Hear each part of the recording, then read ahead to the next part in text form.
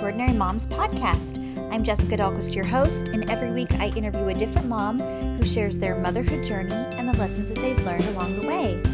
If I've learned anything from interviewing such a wide range of moms, it's that no two moms parent in the same way. We should celebrate that and learn from one another. Thank you so much for tuning into the show today, and if you like what you hear, please share the show with a friend. Hello everyone, welcome to episode 325 of the podcast. I have a fascinating, incredible guest for you today.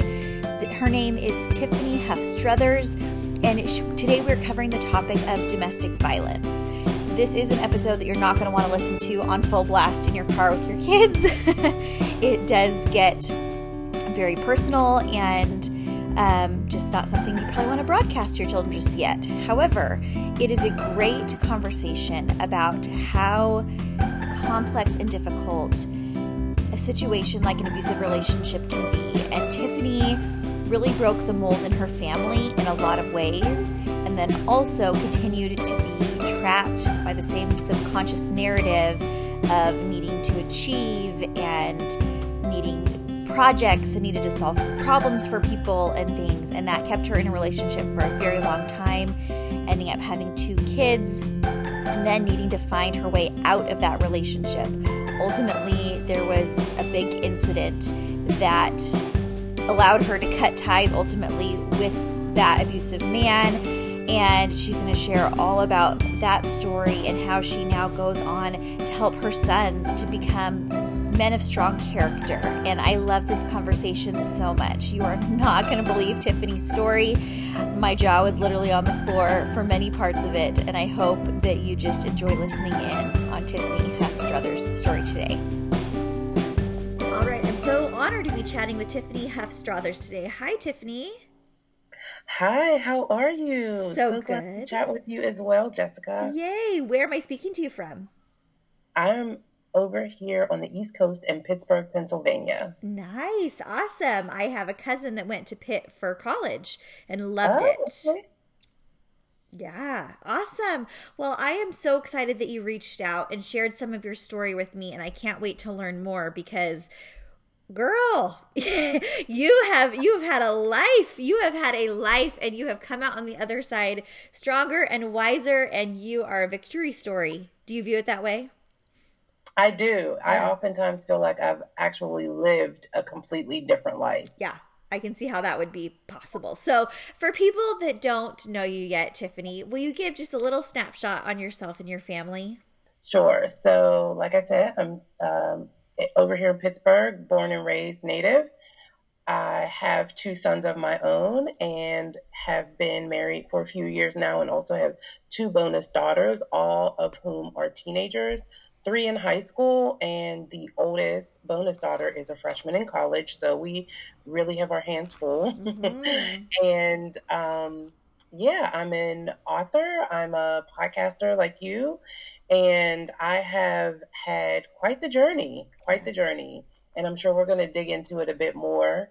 Yeah. But ultimately, I had a very tumultuous relationship with the father of my boys, and it ended literally with a bang. Interestingly, Tiffany, I've had a lot of discussions with women about domestic violence lately and trafficking and abuse, and it's just, it's sickening to talk about, but it is one of those things that does not get talked about enough because it's really layered. And at the time, I'm sure you felt a layer of secrecy around it, right? Because A, for your own safety, and B, just kind of, was there shame involved with it too? Tell me about that first relationship. So I can tell you that there was definitely a layer of secrecy, and here's part of the reason why. People often ask me, why did you stay? Why were you with him for so long? So just to give you a little bit of my backstory, mm-hmm. I grew up the youngest of 3 children. My parents were married. They did very well until they didn't. So everything that could have hit, a family in the city hit my family. My dad ended up on drugs. My mom had some mental health challenges. My older sister was a teenage mom. My brother started getting into trouble and thought he was in a gang. So like all of those things were compounding. And then there was me. And all I wanted to do was like sit in the corner and read books and make good grades and do all of the things. And there was very little that I attempted to do that I didn't do well. My parents always said, Tiffany, as long as you work hard, you can do whatever you want to do. You can be whatever you want to be. You can have whatever you want to have. And so I got addicted to achievement. I got addicted to success because there was so much going on in my family that they only, and not intentionally, I'm sure, but I got the most attention when I achieved something. Mm-hmm. And so when I got into this relationship, and we were very young, we started dating as seniors in high school. So I was still very heavily rooted in the achievement, mindset, especially because I was preparing for college and applying for scholarships and all of the things. And so part of the level of secrecy for me was that there was nothing I had attempted to do that I was not successful at. So I could not publicly allow people to see that I was failing in this relationship, if that makes sense. Hey everyone, I wanted to jump in and thank a show sponsor, and that is Homeschool Magnet. Homeschool Magnet supports families in homeschooling by providing students with instruction from world-class credentialed teachers in remote classrooms with their peers. Parents choose the best teachers for each student based on values and teaching approach to ensure each and every child is receiving the exact education they desire. It puts you as a parent in full control of your child's education without the daily responsibilities of lesson planning, pre-learning, teaching, tutoring, and grading. And I know that has been a real big source as I've tried to make educational decisions for my kids, feeling overwhelmed by my personal responsibility suddenly in their education. Homeschool Magnet can really alleviate a lot of those concerns for you. They receive instruction in the 4 core subjects, and then you can involve your student in as many additional things as you want them to according to their learning goals. Other online schools exist, but Homeschool Magnet is unique because they include a robust online learning environment. They work from real physical learning materials guided by video instructions from their teachers. It's kind of like college learning, and students end up doing very, very well in this format. Homeschool Magnet is a fraction of the cost, and it comes with a 30-day money-back guarantee upon enrollment. And so you're choosing this risk-free, and enrollment and tuition are based on a semester basis, so you're only committing for a short period of time. So if what you're doing right now is not working, I really recommend you give Homeschool Magnet a try. To learn more about Homeschool Magnet's student experience, go to homeschoolmagnet.com and join the growing waitlist. And once you're on that website, just go ahead and tell them from a drop-down menu that you found out about Homeschool Magnet at Extraordinary Moms Podcast. Thanks again to Homeschool Magnet for sponsoring the show. So a common thing that I hear from women is that they're caught up in this cycle where they literally just don't see any other option but the norm that they're brought up in. And so to have, drugs and teenage pregnancy and lots of struggles with violence and things like that around you, and yet you stayed so straight and narrow for so long. Like, how did you cling to that when it would have been so much easier to kind of just go with the norm that you were falling into or could have fallen into?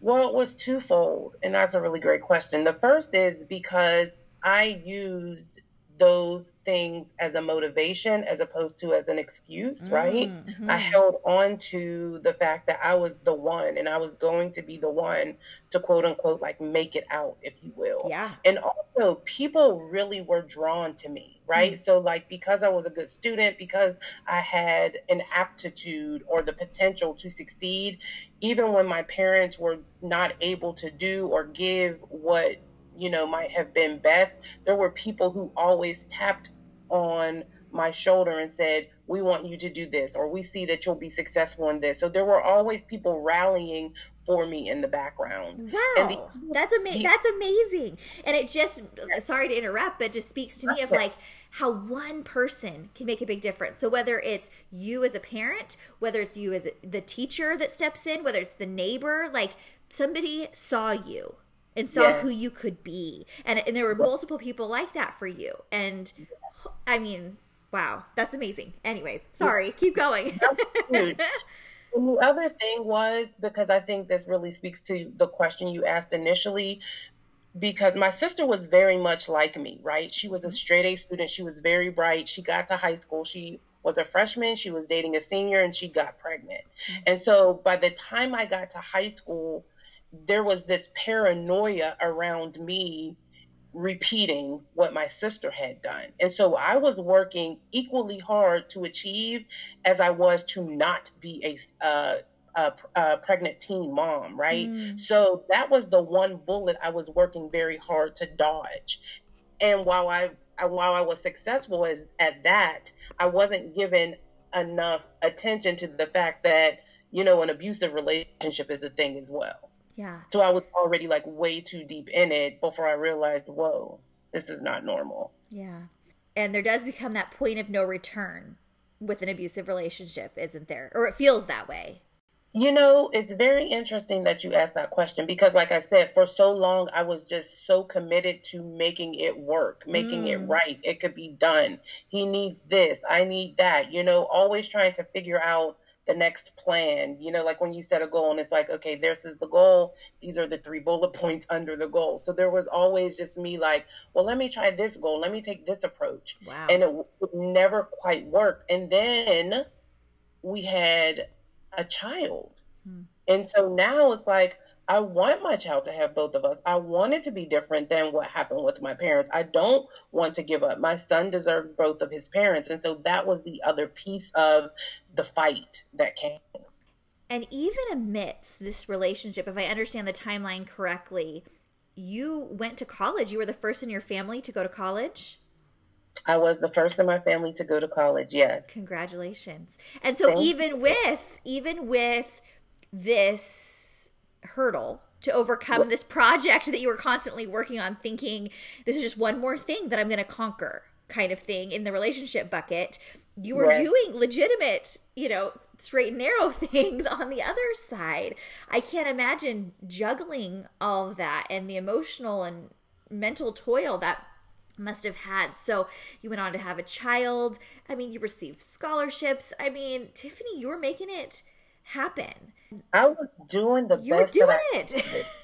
I was doing the best that I could. And it's that facade again of outward success when on the inside you were like dying. I was like literally spiritually committing suicide because I was doing so many acts, if you will. Like I was everything everybody else wanted me to be, but there was really nothing happening for Tiffany. Of course, I wanted to go to college, and of course, I was happy to get scholarships, but there was very little time and energy to focus on what did Tiffany really want? Because I was always trying to appease him, and I was always trying to be the successful one in the family, and I was always helping with my nieces and nephews, and you know what I mean? All of the things. And so, like you said, it was very mentally exhausting. And then when I finally got to the point where I was like, this cannot be my life anymore, everything kind of went to hell, if you will. Right. So tell me about that. So when I had my first son, I was just out of college, right? I had a quote unquote good job and things were okay. We absolutely hadn't planned to have a baby. But I said to myself, I finished college, I have a decent job. I was in graduate school and I was like, it'll be fine, And then it wasn't fine. Yeah. And so my older son's first Christmas, and this might seem dramatic to you, but this is how intense it got. My older son's first Christmas, I remember when his dad left for the day, I had a moving company come and I moved out of the house that we shared together. And when I say that I did it in a rush, they literally picked my Christmas tree up, fully decorated, and moved it onto the moving truck and into my new house. And I did not tell him I was leaving. I just kind of escaped. And so that created a very obviously challenging experience for my son's first Christmas. But it was also just, because I don't want this to come off the wrong way, because safety is most important, right? And it would not have been an easy, okay, you go your way and I'll go mine. Right. But it was also me running from myself still. Like I wasn't necessarily facing the music with him. I was still catering to these different siloed boxes that I was in. And so I did that. I left. And that was actually not the first time I did something like that. But that was when it was like, okay, I have this son. This can't be this way anymore. Something has to change. So I moved out, and, we didn't have Christmas together. It was really rough. And then over the course of the holiday break, New Year's time frame, we had a conversation. He was like, I just want to see, the baby. I didn't get to see him for Christmas. And I was like, well, you can't know where I am. You can't come to our house. So we ended up getting a room at a hotel. And of course, life happened. And then I was pregnant again. So as you can imagine, things were very complicated. And the pregnancy with my second son was very, very tumultuous. It was a very rough journey. And we ended up like in child support court, and there were PFAs and all of these things. And so things really started to get heated because I completely cut off ties. Like I was just like at the point where I wasn't running anymore. I was ready to stand up, and I was just like, this isn't going to work. This is over. We're done.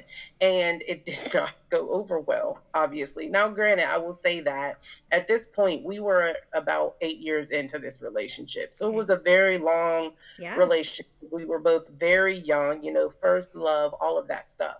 So the summer after I had my second son, things got really, really bad. Like I was being stalked. He was showing up at my house, and I would have to call the police, and the police would like escort me through the neighborhood with my children to a certain point so that I could safely get to a family member's house. It was just surreal.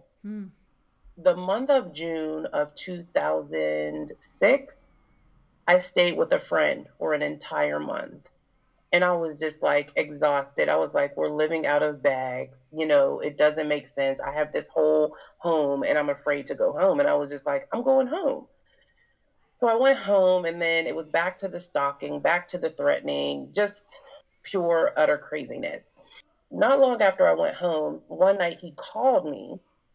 And we were talking on the phone. He's like driving home from the bar. He was drunk. So I'm like, at least I could stay on the phone with him until he gets to his destination and make sure he doesn't like hit a pole or something. And unbeknownst to me, he was on my porch this entire time. Oh my gosh. And so I had a slum landlord at the time, and so I didn't know it until this happened, but he literally climbed in my back window and came into the house, right? And so he was fine. He didn't like get crazy or anything that night. He literally just wanted to talk, but I had no interest in the conversation. So ultimately, he ended up going to sleep, and it was fine. But a couple weeks after he climbed in my window, he came to my house again. Only this time, we hadn't had a conversation. I didn't know he was coming. I had gotten really extra firm again after he climbed in my window. I had the PFA. Like, I was doing everything that I could possibly do to protect myself and to protect my children. And so a couple weeks later, he shows up. I believe he attempted to climb in that window, and he couldn't get in because I had that 2x4 in there, and it was jimmied closed. Yeah. And my back door where my kitchen is, you have those the doors that have like the squares of glass in them. Sure, yeah. So that's how my back door was. And he went to the back door after he couldn't get in that window, and he shot through one of those squares so that he could put his hand inside the door and unlock it. How's that for a cliffhanger? We'll keep going with Tiffany, but I did want to thank another show sponsor, and that is Vistaprint. This holiday, Vistaprint is all about helping you to create custom gifts that are so personal they could never be regifted, and the gift recipient feels the love and care and time you put into that custom gift for them. We've all received those gifts that are pretty, run-of-the-mill and could be given to anybody. But there's nothing like receiving a personalized gift to make you feel loved, special, and to take you back to those memories that are so important to you. Vistaprint specializes in unregiftable gifts, gifts that are so unique and personal you wouldn't dream about passing them on. One-off gifts like custom mugs, canvas prints, photo books, wall calendars, and wall calendars are a must-do every single year for my family members, and they're so easy to make, and they're really thoughtful, and people always look forward to them. They're the kind of thoughtful gifts you really can't wait to give either. At Vistaprint, you can create your own personalized holiday cards, adding your own photos, messages, and adding special finishing touches as well. They have such great quality and customer service. I cannot recommend Vistaprint enough. So rather than giving an unoriginal gift this holiday, make it an unregiftable gift with a custom gift from Vistaprint. Go to vistaprint.com/EEP to get started on your unregiftable gift. The holidays are coming up. Don't wait on this. You need to get started now so you're not stressed. Don't miss your chance to get an unregiftable gift. Get started today at vistaprint.com/EEP. And so on this particular night that he came, I was having a sleepover. It was actually my sister's birthday weekend. I'm not sure why I wasn't invited to celebrate with her. But I ended up having a little sleepover. I had my niece and my nephew, and I had my two boys. And so when I heard the noise that was him shooting through the window, I thought one of the kids had fallen out of the bed. So I got up and I opened my bedroom door. And I should say that the reason why the sound was muffled was because I had a window air conditioning unit in. So it was, kind of muffling the sound. So I opened the door, and the way my house was set up, like the moment I came out of my door, I could see directly into the boys' room, and everybody was still intact. Yeah. So then I heard footsteps downstairs, and I immediately knew it was him. Like I didn't even question. And before I could really react to the realization, he was coming up the steps with the gun pointed at me. That was a long answer to your question. Wow. I can't even imagine. Had you previously feared for your life with him? Like, did you think it could get to that point where you were going to end up at this moment? So, leading up to it, as I said, things got worse and worse progressively, but everyone else was convinced that he wouldn't do anything. Like, he would threaten a lot. He would physically, we'd had plenty of physical altercations, but nothing this extreme. I mean, there were some extreme things, but nothing this extreme. And even leading up to, like I said, that summer was just terrible. And everybody was like, oh, he's not going to do anything. He's just talking. But I was afraid. Yeah. I mean, the fact that I stayed at someone else's house for a month was clearly an indication that I was afraid. I was absolutely, positively afraid. And I was shocked when he came in, but I also wasn't. Okay. Because, I could feel how things were getting worse and worse. So you're face to face with him. So, you have sleeping kids. You have sleeping kids in your house. So I'm sure you're thinking about yourself. You're thinking about them. Yeah. You're hoping they don't wake up, or like you don't know what he's going to do. So then what happened? All of those things. You were in my head. All of those things. And I should, have prefaced this by saying, like, I'm not a little woman. I'm about 5'9", depending upon the year. I'm probably between a 12 and a 16. So I'm not a little woman, but he was also a very large man. Sure. Probably about, 6'2", 6'3", more than 300 pounds. Big guy, right? Yeah, and he has a gun. Right. He coming up the steps, and the way the house was set up, like, when you got to the top of the steps, you literally could walk right into my bedroom.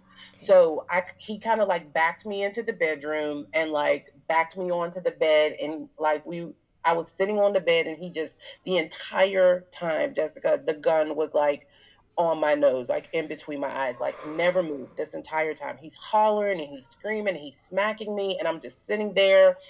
And that felt like a lifetime. I can't even tell you how long that was, sure. But I started to get very nervous, and I felt like I was going to have an accident.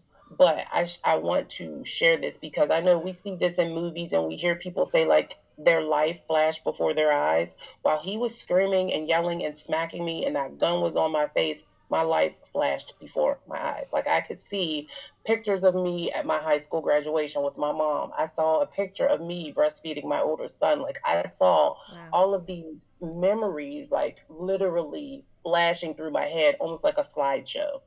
And so I started to get really nervous. I was like overheated and I thought I was going to have an accident. I was like, I really need to go to the bathroom. Like, I'm going to like, not like just like wet the bed. Like I'm going to have a big accident if I don't get to the bathroom.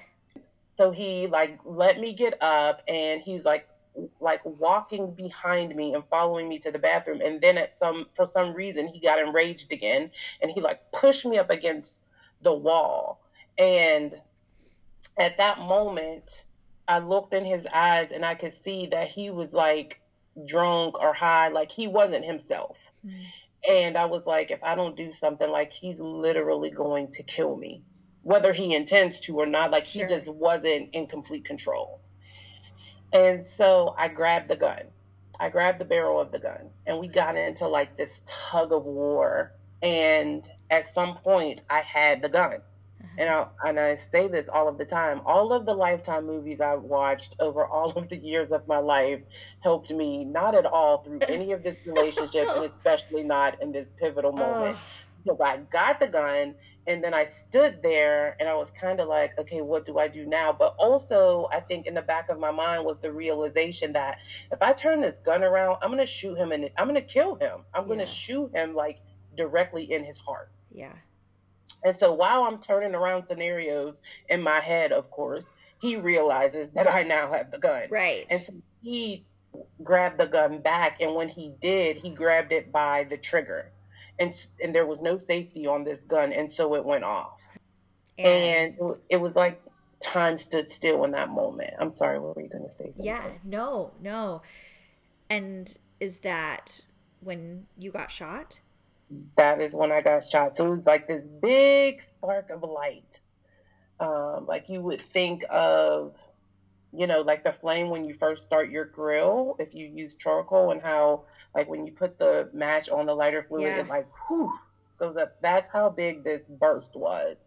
And so like while that burst was there, it was almost like time stood still. And then when I came like back to life, I felt like in slow motion, I was falling to the floor.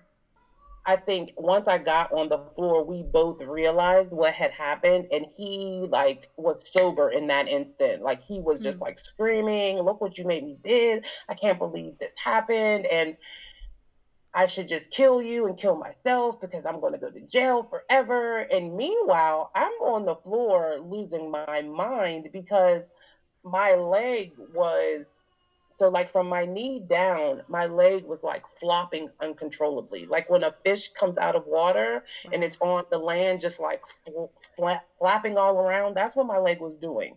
So I'm looking at my leg and I'm not seeing any blood, but I feel the pain and I'm very confused, and he's screaming. I'm just like losing my mind on the floor. Yeah.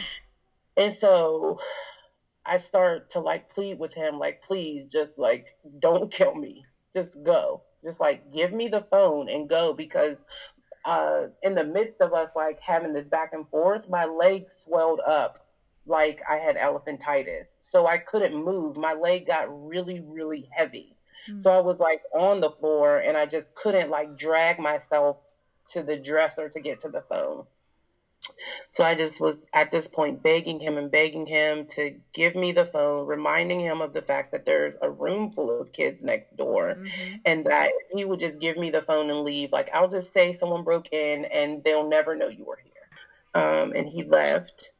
And again, I feel like I'm telling you something I saw on TV. Right. No, this is wild. And you do hear really tragic stories of people acting in the heat of a moment. And I mean, not to give him the benefit of the doubt, but like you said, like he wasn't in his right mind at that moment. Right. And then suddenly he's like, what did I do? And you hear of a lot of stories like that, and they don't clear up and leave. Right. And thank goodness he did. So you were finally able to call 911 and get the help that you needed. I called my sister, ruined her birthday, of course. And I also called the friend that I had been staying with because she lived very close. Mm-hmm. And again, I have all of these children, so I need someone to come and get these kids before the police and the ambulance and all of these things show up. Yeah. And so I was able to get through, and I called everybody. And then when the police came and I gave them my story, they were like, "That doesn't make sense, ma'am. Nothing's missing. Nothing's out of place." Like, oh, you did tell them it was a robbery? oh yes, I tried. Tiff. And they were like, "Who did this?" And the boys, there were family pictures of us in their room, and so when they went in to get the kids and they saw the pictures, and they were like, "Who is this?" Yeah. And they kind of were like, "This, all right, now we get it. This is what happened." Yeah. Can you even believe that? There is more to the story, but I did want to thank a final show sponsor, and that is DermaDry. So I don't know if you know this, I've talked about it a little bit on the show, but I have extremely sweaty hands. I always have. And in high school, I remember being sweaty under my armpits, and my hands were really sweaty, and I was really self-conscious. And it's just a really tough thing to go through because it makes you feel self-conscious. And I know that some of you out there are also tired of sweat-stained t-shirts, maybe stinky feet, moist hands, and you might suffer from a condition called hyperhidrosis. Yeah, it's excessive sweating, a common condition that affects millions of Americans. And yet, instead of speaking up, we just endure it, and it's ridiculous. But DermaDry is your answer. DermaDry has an FDA-cleared device that helps you with excessive sweating of the hands, feet, and underarms. After just a few treatments with DermaDry's anti-sweat device, you can begin experiencing long-lasting dryness for seriously up to 6 weeks. Having already changed thousands of lives around the world, DermaDry is convinced that its anti-sweat device will help you regain confidence and control in your life. So are you ready to say goodbye to your excessive sweating and say hello to DermaDry's anti-sweat device? I cannot wait to give this a try myself because sweaty hands is still something I deal with. And even though I'm only holding hands with one man now, still I get a little bit like, ooh, before holding hands with my husband, and I don't want to feel that way anymore. DermaDry has a great offer for my listeners. Get $50 off and free shipping. Is that nice? This is a no-brainer because they have a 100-day money-back guarantee, and that's a 100% satisfaction guarantee. So to claim your 15% discount, free shipping, and a 100% satisfaction guarantee, go to dermadry.com/EEP. That's dermadry.com/EEP. Thanks, DermaDry, for sponsoring the show and for helping me with my hands. I cannot wait to give your device a try. So, did you finally tell the cops what had actually happened? Yeah. So, yeah, I did. And they put out like an APB. And of course, they took me to a hospital. My sister came and got the children. And I was off to the hospital for several surgeries. My femur was shattered by the bullet.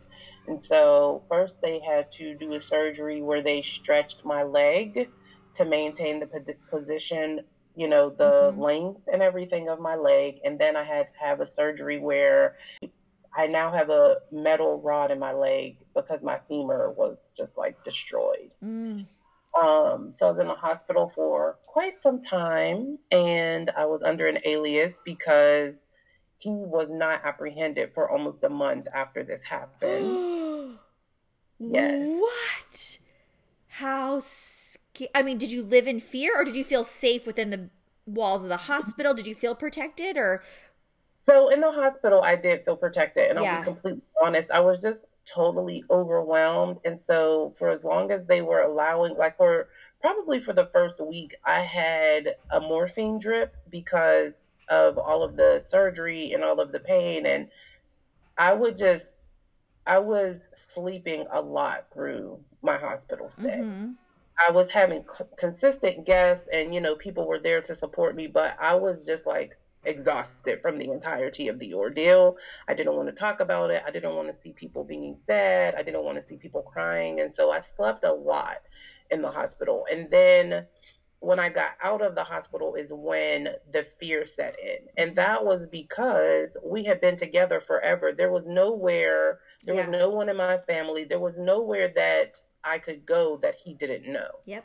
And I was having very, very bad like PTSD, and I wasn't sleeping well unless I was taking like pain medicine. And so for a while, because of the severity of my injury, I had a walker. And then I couldn't like put any pressure on my leg. Like I had a whole setup initially when I got out of the hospital at my sister's with like a portable potty, and I had to like bathe at the kitchen sink because I couldn't get up the steps. It was just a nightmare. Wow. And so ultimately, because of how much of a burden I felt like I was being on everybody, and also because I just didn't feel safe and I couldn't go back to my house, I ended up in a domestic violence shelter. With your sons? With my sons, yes. Yeah. So I know, you've been together with him for so long. You have so much history. Obviously, you've tried to get away from him and you want to be done with him. But honestly, Tiffany, like, what did you want to have happen to him? Because like you were willing to say it was a robbery and cover up even at that point, So what? I was afraid laying on that floor. Yeah. I was still afraid. Right. Yeah, absolutely. And so ultimately, once he was apprehended, like I went to court. Yeah. And let me say this: I tried very hard to hate him. I tried very hard to be angry with him, and it's just not who I am. It's not the way God made me. It's not the way he created me. I was very angry at the end of the day at what he'd done to me. I hated that I had to deal with the repercussions of the decisions that he made, but I could not hate him. I did, however, go to court for the preliminary hearing, and it was held over for trial. In the beginning, I felt like I wanted to punish him. I felt like he deserved to whatever happened to him to happen to him. And so, I did. I went to that preliminary hearing from the shelter. It was so horrible. I remember walking down the corridor to the courtroom, and I had crutches, and I looked a mess because I was still staying in the shelter and I didn't have all of my things, and my hair was not like, I can remember, I felt like, I don't know if you've ever watched Game of Thrones. Like when Cersei did the walk of shame, that's how I felt walking to the door of that courtroom, and like walking past his family and everybody like unsure about what to say. Like, should they say hi? Should they not? Like, it was just very awkward. And even when we got into the courtroom and his lawyer started to question me, I honestly felt like I was on trial and not him. And that's why I asked that question, because it is so complicated, and you've had to create this narrative of survival for so long. It has to be hard to like switch over to not feeling like a victim, not feeling like an enabler, not feeling like you deserve, like, it's got to be so complex. I can't even fathom. So I can understand how you'd feel that way on the stand. Yeah, it was very complex. And, it was just like, again, like a movie, because like I said, he had not been immediately apprehended. Yeah. So when we got to the preliminary hearing and I'm hopping up to the stand, if you will, with my crutches, and they bring him from the jail, and he has on like jail clothes, and he clearly had it been like hiding out somewhere because his hair is extremely long. His facial hair is really overgrown. And I look at him and I look in his eyes and I see the boy, if you will, that I fell in love with. I don't see the monster that is the reason why we're there today. Yeah. But his lawyer obviously has to defend him. And I can remember, this is probably when I took the biggest stand through, the process to that point. Because like you said, when the police came in, I was still trying to say, oh no, it was Robert. Yeah. His attorney said, isn't it true that he had the right? No, his attorney said, did he have a key to your house? And I said, no. And he said, isn't it true that he had the right to come and go as he pleased? And I said, well, that would require him to have a key. Yeah. He did not. And he did not have the right to come and go as he pleased at my home. and I really like had to be firm with his attorney. He had a really good attorney, actually. But I was just like, this is where it ends. Like, as horrible as I look, as horrible as I feel, I'm not going to continue to be victimized. This is over. And so was that kind of a pivotal moment that actually needed to happen in order for you to just flip the switch of like, I'm done. I'm done being victimized. Like, I am Tiffany. I have something to offer this world. I have worth. I do not need to be tied to this weight anymore. It was a pivotal moment for me. I think, and I can say that, like, leading up to me being shot, I was taking small stands like that, which is why he recognized that he was losing control. Because one of the things that I recognized when he pushed me up against that wall before we got into the tug of war and I looked in his eyes, I said to myself, you know what, Tiffany? You could tell him you're sorry and you could lay down and pretend that everything's okay and make up. And I was just like, I'm tired. I don't want to do that anymore. This is over. I shouldn't have to appease him, to save my life. Mm-hmm. So I think it was little things leading up to that. But in that courtroom that day, it was like, kind of like you said, like, yes, this is it. Right. Like, I'm done with this. Right. And so what ended up happening to him? So they obviously, after that day, it was held over for court. And while we're awaiting trial and I'm trying to get my life back on track, I couldn't find a job. I felt like there was like a red X on me. Like, everyone had seen me on the news. People recognized my name. And I was just like, feeling very stigmatized, feeling very pigeonholed, feeling very embarrassed, and ashamed, if you will. And so I decided that I needed a change. And I have family in Atlanta and I have family in North Carolina. And I was just like, Atlanta's probably not the best place to go with 2 toddlers by myself. So I opted to go to North Carolina. So I literally moved. I had a minivan at the time. I packed up my 2 boys and what we could fit in that minivan, and I left. And I went to stay with my family in North Carolina. And I got a job. But ultimately, he was released from prison. Mm-hmm. And while this is not, this will be in the next book, but he was murdered not long after his release from prison. I did not see that coming. Yeah. Wow. Neither did I. Wow. Yeah. Wow. So it's complicated. It's very complicated. And I'm like, I'll give you the short, sweet of it, but wow. Yeah. And so, knowing that he was getting out and everything, and you had been moving on, how long has it been now, or how long did it take to kind of really reestablish your life with your kids and to feel like there's actually a bright future? Like this, we're not going to be defined by our past. We are going to move on and create new memories and new hope and be strong.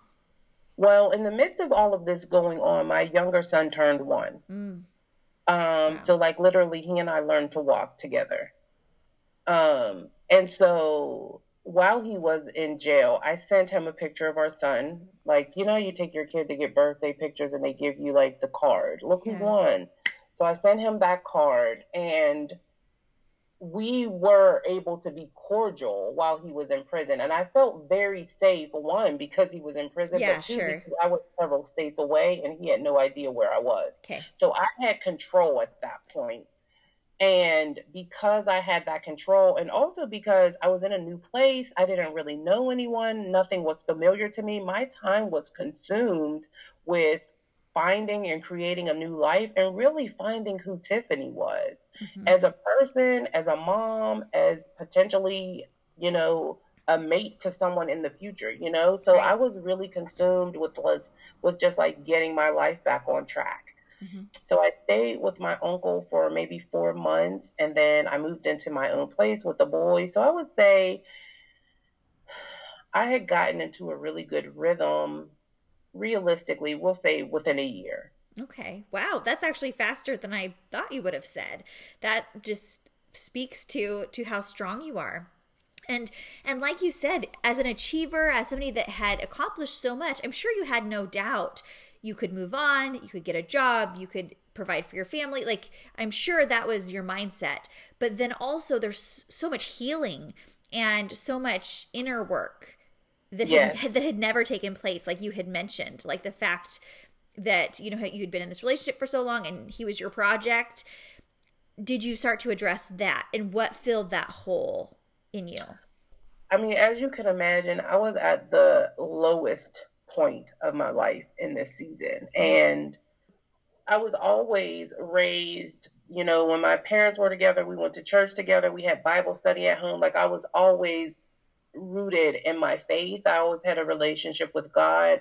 And because I had nothing else at that point, it was my faith that really was what kept me and helped me to process everything and to heal and to forgive myself, because I was really, really angry with myself. Like, that I had made the decisions that I had made, that I had stayed in this space for so long, that I had given up on so much. Even though I'd accomplished so much, I knew that I could have done and been and had so much more, and so there was a period of time where I had to grieve those decisions, and I had to grieve, the things that I chose to leave behind to rebuild.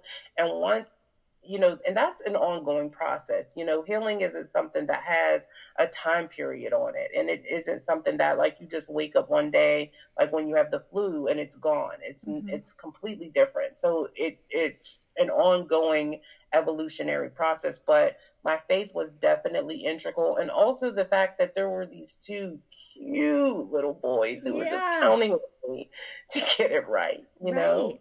And so how did you help them to process all of it? I mean, they were so young that, they never knew a lot of that life, thank goodness.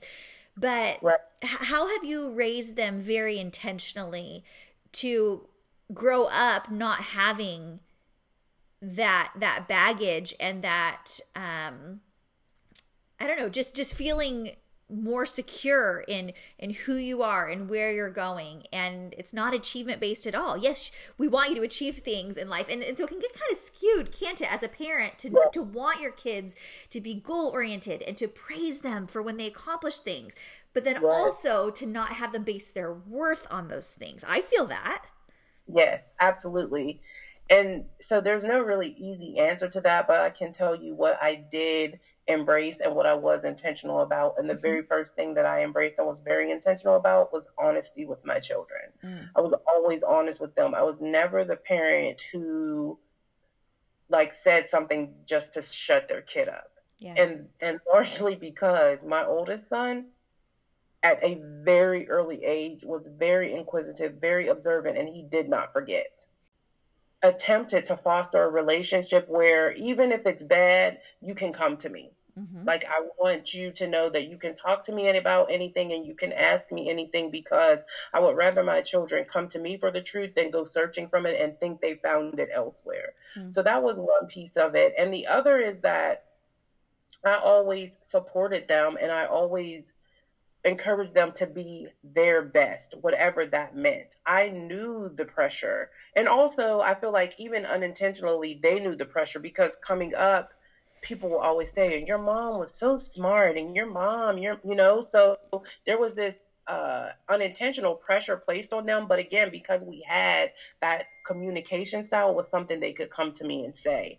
And so, I did. Probably it got more challenging for me as my children got older, like into middle school and high school, when children really begin to come into their own and develop their personalities. And they would say to me, Mom, you have to remember, like, we're not you.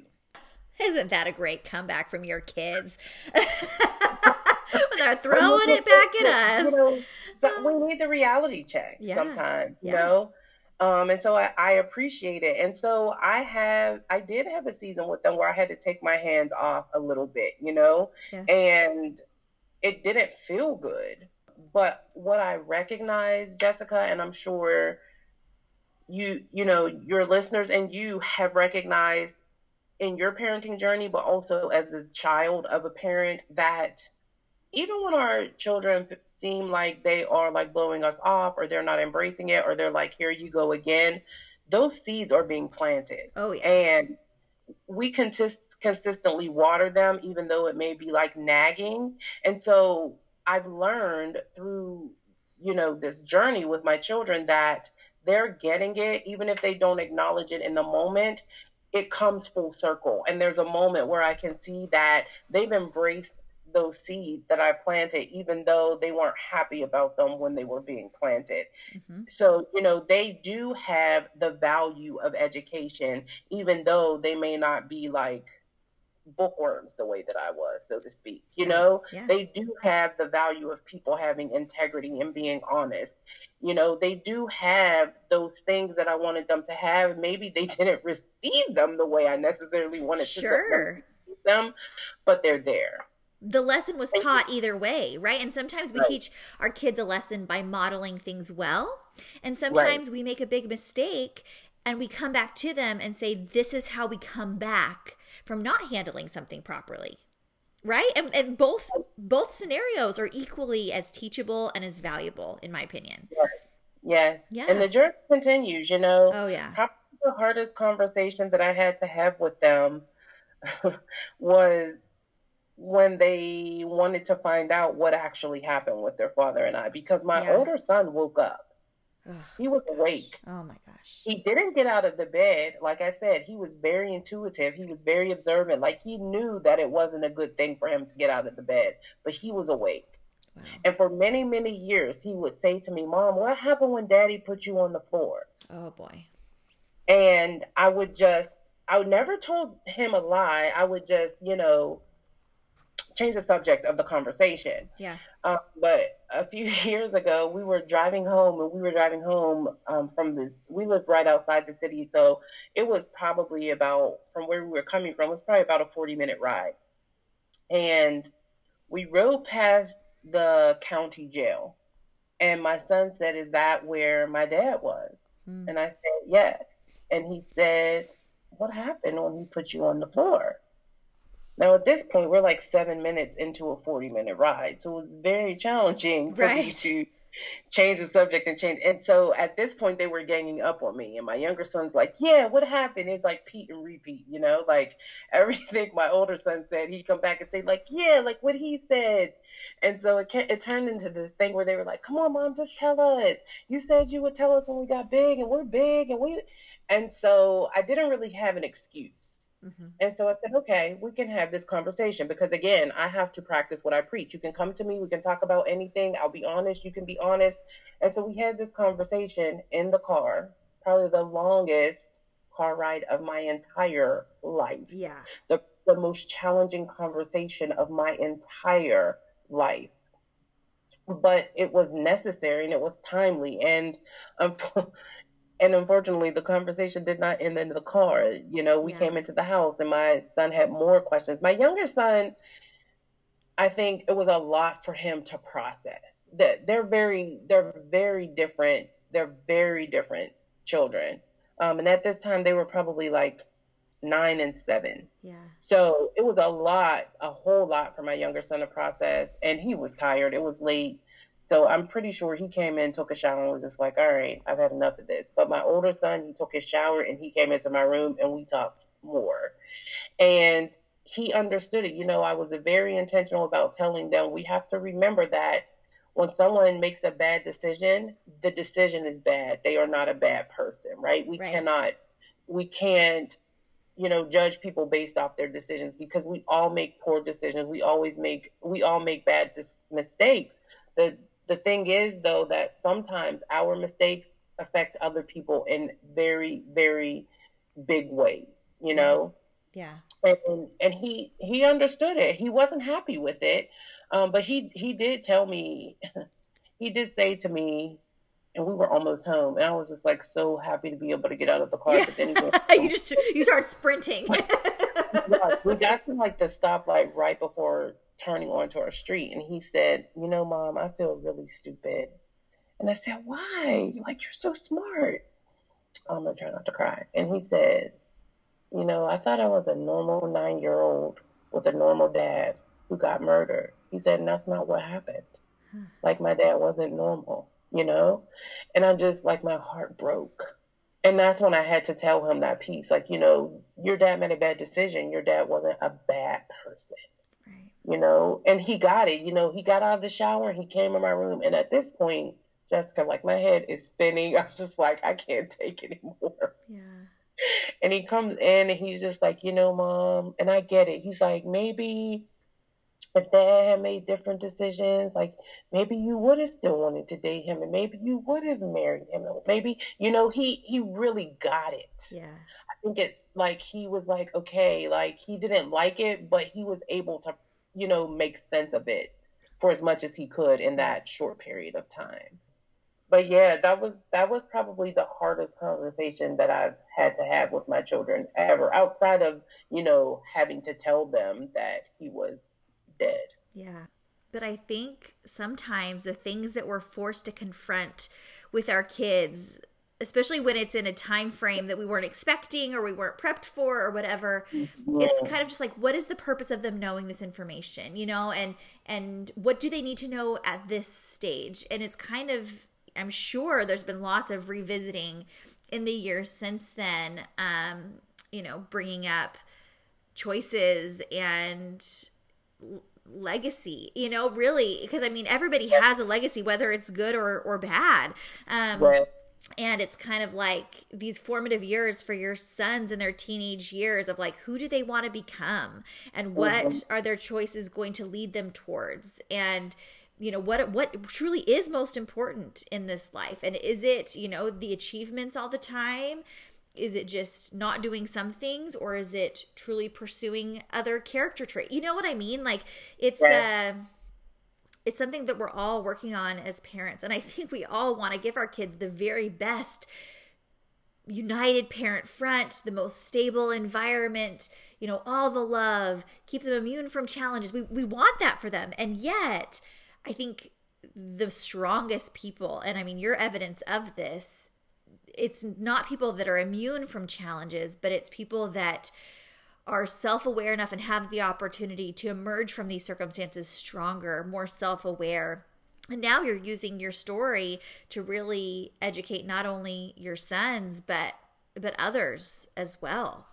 Yes. And you know what? It's amazing how resilient our children are. It's true. I had always intended to tell them what happened, but I just felt like it wasn't a truth they could handle at that juncture. Like I said, I never told them a lie about it. I just wasn't telling them much of anything, and it really shifted things for me because of how we were able to move forward even after that conversation. Like, I'll be honest, I expected that they wouldn't want to go to school tomorrow. Yeah. And they woke up and they, again, the conversation continued. It wasn't just like one and done. Yeah. But they were fine. And when I got ready to write my book and I talked to them about it, they were encouraging me and they supported me. And in fact, my older son had gave himself a challenge to see how many books he could sell, so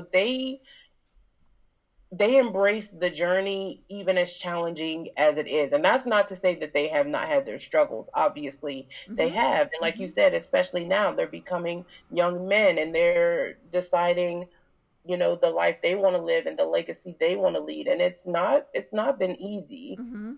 But all things considered, they are great boys. Oh, and, I joke, my older son is now almost 17, but when he turned 16 at the beginning of this year, and I was just like, man, like, you have all 10 toes and all 10 fingers and you've broken a bone. Like, we've just come so far. Yeah. We've come so far. Well, I commend you for how far you've come and what you've been able to do with your boys. And I have no doubt this will help shape them into not only the young men, but the strong husbands that they will become eventually, as they have obviously learned a lot about relationships and things like that.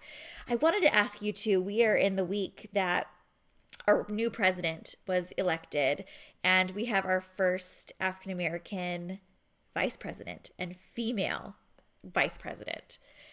What does that feel like for you as an achiever, especially knowing you better now? What does that feel like to have that person at the helm in that way? I think it is amazing. I think that always being able to see something makes it more possible for people. But I'll be honest with you, Jessica. Like I said, there was never anything that I thought I couldn't do, ever, because of the way that was like ingrained in me, and because I was always successful. Now, I've never considered running for vice president, obviously, and I think that it's a unbelievable undertaking for anybody to even commit to, because of all that comes with it. And so I think it is just, I think that we're now in a season, or in a time where a lot of glass is going to be broken. A lot of changes and barriers that have been in place for so long historically, they're falling down. It's just, you cannot hold women, obviously, anymore. And, the racial barriers are, as hard as people fight to maintain them, they're being broken. And so I think it's amazing because it gives an actual visual for people who just haven't been sure, or people who didn't have the upbringing that I had, to know that it's possible. But I've always known it was possible. Somebody just needed to do it. Yeah. I just love that. Yes. Somebody just needs to do it. Yeah. I wouldn't want that job either. So I'm glad it doesn't have to be me, and it doesn't sound like you want that to be you either. And that's fine. That's fine. But bless her for taking that path. Yes, and she will certainly be in my prayers, because like I said, I know it's not going to be easy. It's a celebration, especially now. And of course, it will be something to celebrate through the duration, but it's going to be work. Yes. Like, that's work. Yeah. It's been so interesting, the reaction this week, because I feel like I've hardly heard anything about like celebrating Biden's win, but it's all been about the glass breaking with Kamala Harris, as VP. And I love it. I'm here for it. I think it's terrific. It's kind of like when you have a baby, and you start to go out with your baby, and people are like, "Oh, hey, Jessica, good to see you." But look at the baby. Right. Oh my God, that's so baby. true. It's that kind of thing. Like, we love you, and we think you're great because you carried an entire human for 9 months. But right now, we have nothing to say to you. Out with the baby. Like, let's have the baby. That's, aside from good choice, Biden, like... That's so funny. I love that perception. Well, Tiffany, you are truly extraordinary. I am so proud of you and the work that you are doing. Tell people where they can find you and your books and everything if they want to follow along even more, because I know you have some new stuff coming out as well. Yes. So I am all over the internet, as I say, in the internet streets. My handle on Instagram and Facebook and Pinterest now even is at the Tiffany Huff. My book, 30 Day Stay, you can find on Amazon, and everything about me you can find on my website, from the podcast to the book and all of the other amazing things, and that is TiffanyHuffExperience.com. My podcast is called the Bounce Back Blueprint Podcast, and it's all over anywhere you listen to podcasts. And Jessica, I have to thank you again. It was like, I'm so grateful to have this opportunity to be here and to share with you and your audience. And I definitely don't take it for granted. So thank you. Thank you for creating this platform and this space where women can freely share, and, others can be inspired and blessed and encouraged by the journeys of others. Oh, well, that's very kind. Thank you, Tiffany. I appreciate that very, very much. I always ask my guests just one final question, and it's this. What would you tell your pre-motherhood self? I would tell my pre-motherhood self to focus on Tiffany. Be 100% unapologetically Tiffany. And that whoever cannot support or embrace that, it's their problem. It's not yours to fix. Simple, but hard to do. Simple, but not easy, right? Yeah, Yes. that's powerful. Yes. Tiffany, thank you so, so much. All the best to your family and to you. And I just look forward to seeing what you do in the future. Likewise, Jessica. Thank you again. How about that? How amazing is Tiffany? I am so inspired by Tiffany sharing her story and being willing to open up these really difficult parts of her life in order for us to learn and have more compassion and understanding about what really domestic violence can look like and why somebody would stay even when it's bad and how conflicted their feelings can be. I think it's so important to listen to these victims because so many times our assumptions are not right.